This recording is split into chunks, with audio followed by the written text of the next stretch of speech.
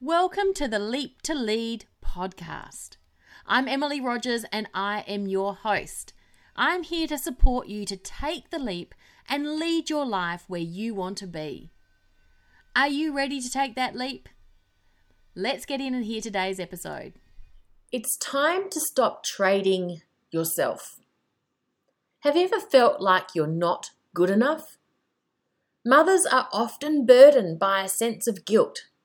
This feeling of guilt makes an already tough job even tougher. We feel guilty that we should be doing more for our family. We feel guilty when we take a moment for ourselves. We feel guilty when we see what other mums are doing and wonder if we shouldn't be doing more. We feel guilty when we're at work, wondering what we're missing out on. The reality is we feel guilty so often that we don't even recognize when it's happened. The problem with mum guilt is that we simply stop putting ourselves first. We start trading ourselves for our family. Have you noticed you're snapping at your kids at the slightest thing? You're so busy doing and rushing that the smallest thing makes you snap at your kids, even though you know they don't deserve it. Have you noticed that you feel judged by your family and friends? You feel like everyone has it together and you don't, and the others are judging you for it. You feel like everyone else is doing an amazing job and they think you're not. Have you noticed that you give in to every demand? I want that candy. I want more time on my iPad. I want more. You don't have the energy or the strength to debate and argue with them.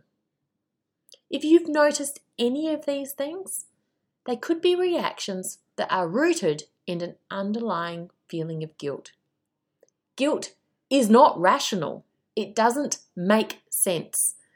It shows up in ways that aren't even related to how you're feeling.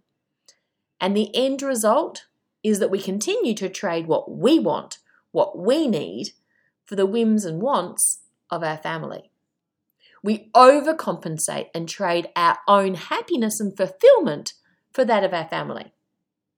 So how do we move forward from mum guilt and stop trading ourselves? Firstly, you need to know and understand that you're not alone, and you most definitely do not have to accept these feelings.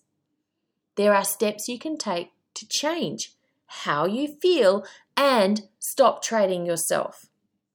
Start reframing your thoughts on what it means to be a good mum. No one is perfect, even if it may look that way on the outside. So stop trying to live up to an ideal that doesn't exist. Instead, spend some time clarifying what being a good mum means to you and accept what you can do and let go of what you can't. Focus on getting the balance right. You can focus on you and your family. It doesn't have to be an either-or option. Don't keep trading yourself for your family.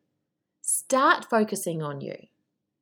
But perhaps you're not sure where to start. Throughout the month of May, I'm offering 10 free clarity sessions. If you're feeling stuck, if you're lacking clarity, if you're not sure how to stop trading yourself, I want to help you.